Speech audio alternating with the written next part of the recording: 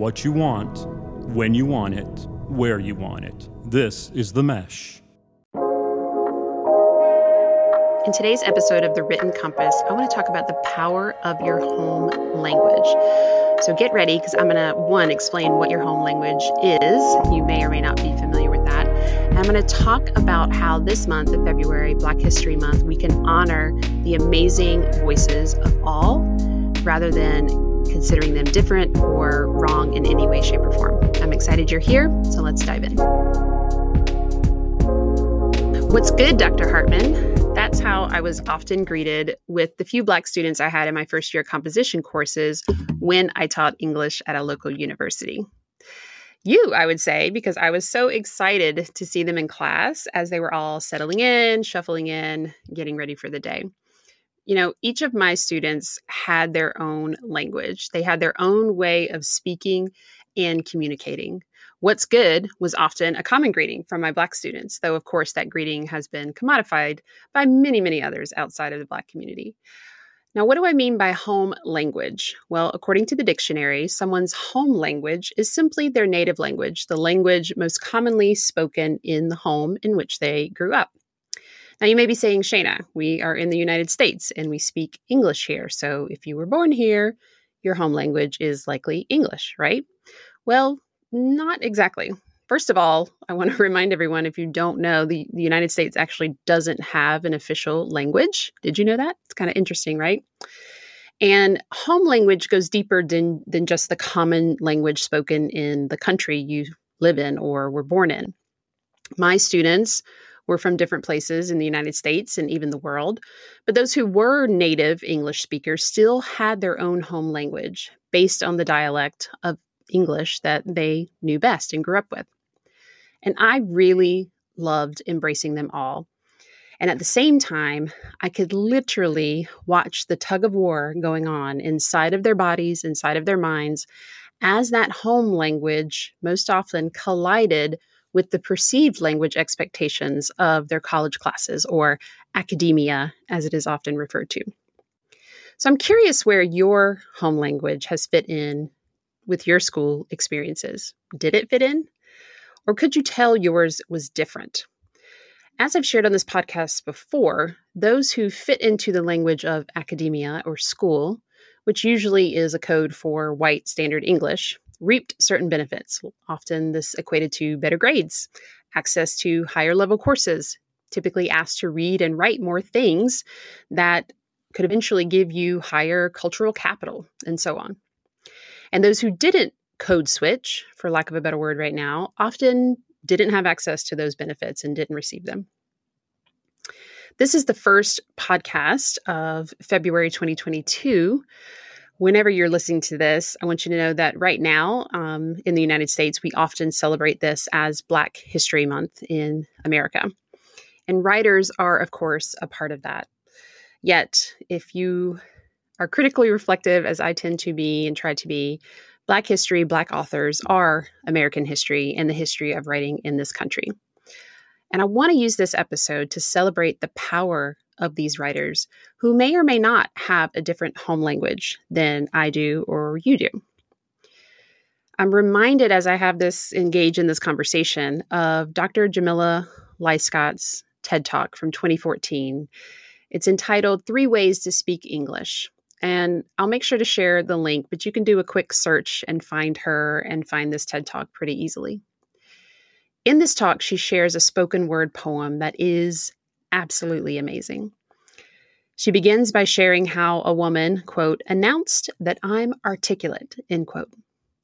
She goes on in the piece to share what articulate actually means to her. And she, of course, gets down and dirty and really critically reflective of this idea of being articulate, particularly in America, and particularly her being a Black woman.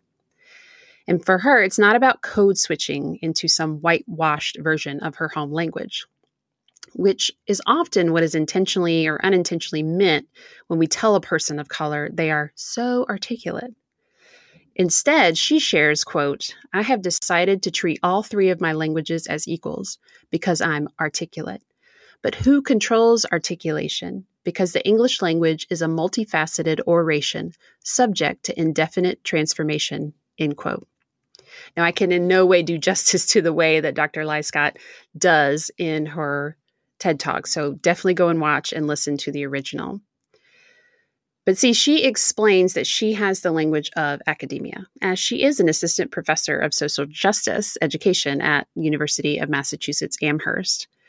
But she also has what she calls her when I'm on the block English. And then when she's home with her family, she has another language that she referred to in the poem as broken English, which I would argue is really not broken at all. It's really beautiful. So why am I sharing the details of this spoken word poem? Well, because I want to keep using this podcast to educate and activate the voices of what have up until now been seen as the non-traditional, the abnormal, the broken, as Dr. Lyscott refers to it. And I want to clearly call out how unjust these practices truly are, and how our Black and BIPOC communities have consistently stood up for the use of their language as being just as beautiful, just as articulate, and just as necessary as those of the white patriarchal heteronormative that have become the norm and have been put on this pedestal as the goal, the thing we're all striving for in our communication and literacy practices. As I think about Black History Month and focus on the amazing writers from the Black community, I think about these practices that have often silenced melanated voices. And I'm reminded of another powerful Black author, Langston Hughes, specifically his poem, Theme from English B. And if you'll indulge me just for a moment, I would actually like to read this poem to you. Now, I know as we get older, we're often no longer read to as we were when we were much younger, right? You remember you probably read to little people in your home or have been read to. You have memories of that. So I want to offer this to you as a little treat. So please enjoy this for a moment with me. Theme for English B by Langston Hughes. The instructor said, "Go home and write a page tonight and let that page come out of you. Then it will be true." I wonder if it's that simple. I am 22, colored, born in Winston-Salem. I went to school there, then Durham, then here to this college on the hill above Harlem. I am the only colored student in my class. The steps from the hill lead down into Harlem through a park. Then I cross St. Nicholas, 8th Avenue, 7th, and I come to the Y, the Harlem branch Y, where I take the elevator up to my room, sit down, and write this page. It's not easy to know what is true for you or me at 22, my age. But I guess I'm what I feel and see and hear. Harlem. I hear you, hear me, we two, you, me, talk on this page. I hear New York too. Me. Who? Well, I like to eat, sleep, drink, and be in love. I like to work, read, learn, and understand life. I like a pipe for a Christmas present, or records. Bessie, Bop, or Bach. I guess being colored doesn't make me not like the same things other folks like, who are other races. So will my page be colored that I write? Being me, it will not be white, but it will be part of you, instructor. You are white, yet a part of me, as I am a part of you. That's American. Sometimes perhaps you don't want to be a part of me, nor do I often want to be a part of you, but we are, that's true. As I learn from me, I guess you learn from, as I learn from you, I guess you learn from me, although you're older and white and somewhat more free. This is my page for English B.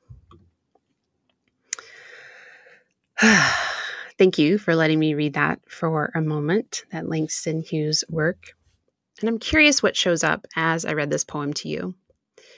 If you're a business owner, what does this touch upon in your world of writing and showing up to share your message? If you're an educator in some way, what is this conversation around silencing seemingly non-traditional, aka often non-white voices touch upon in your own practices in the classroom? Now, to be clear, I'm not calling anyone out in this episode. Instead, I'm calling us all, including myself, up and into a common understanding that our home languages, whatever they are right and just and necessary for us to have a rich and beautiful life, filled with words we can appreciate and learn from. Your home language, whatever that may be, is divine, God-given, and thus it is meant to be celebrated. So I'm curious how you can celebrate your language today. I invite you to write about this episode, share it in your next email, social media posts, or lesson plan, and tag me when you do. Let me know. Thank you for being open and willing to explore with me today. This is a practice, not a perfect. But I believe if we use language, our home language, and writing as our compass, we will never be led astray. Thank you so much for joining me for this episode of The Written Compass. If you are loving this content, then please share this episode and tag me on Instagram at ShaynaHartman_. And if you're wondering how you can implement the ideas I share here and really begin creating your amazing book, I want to connect with you even more. Head over to ShaynaHartman.com/thewrittencompass to learn even more about not only writing your book, but truly experiencing your words.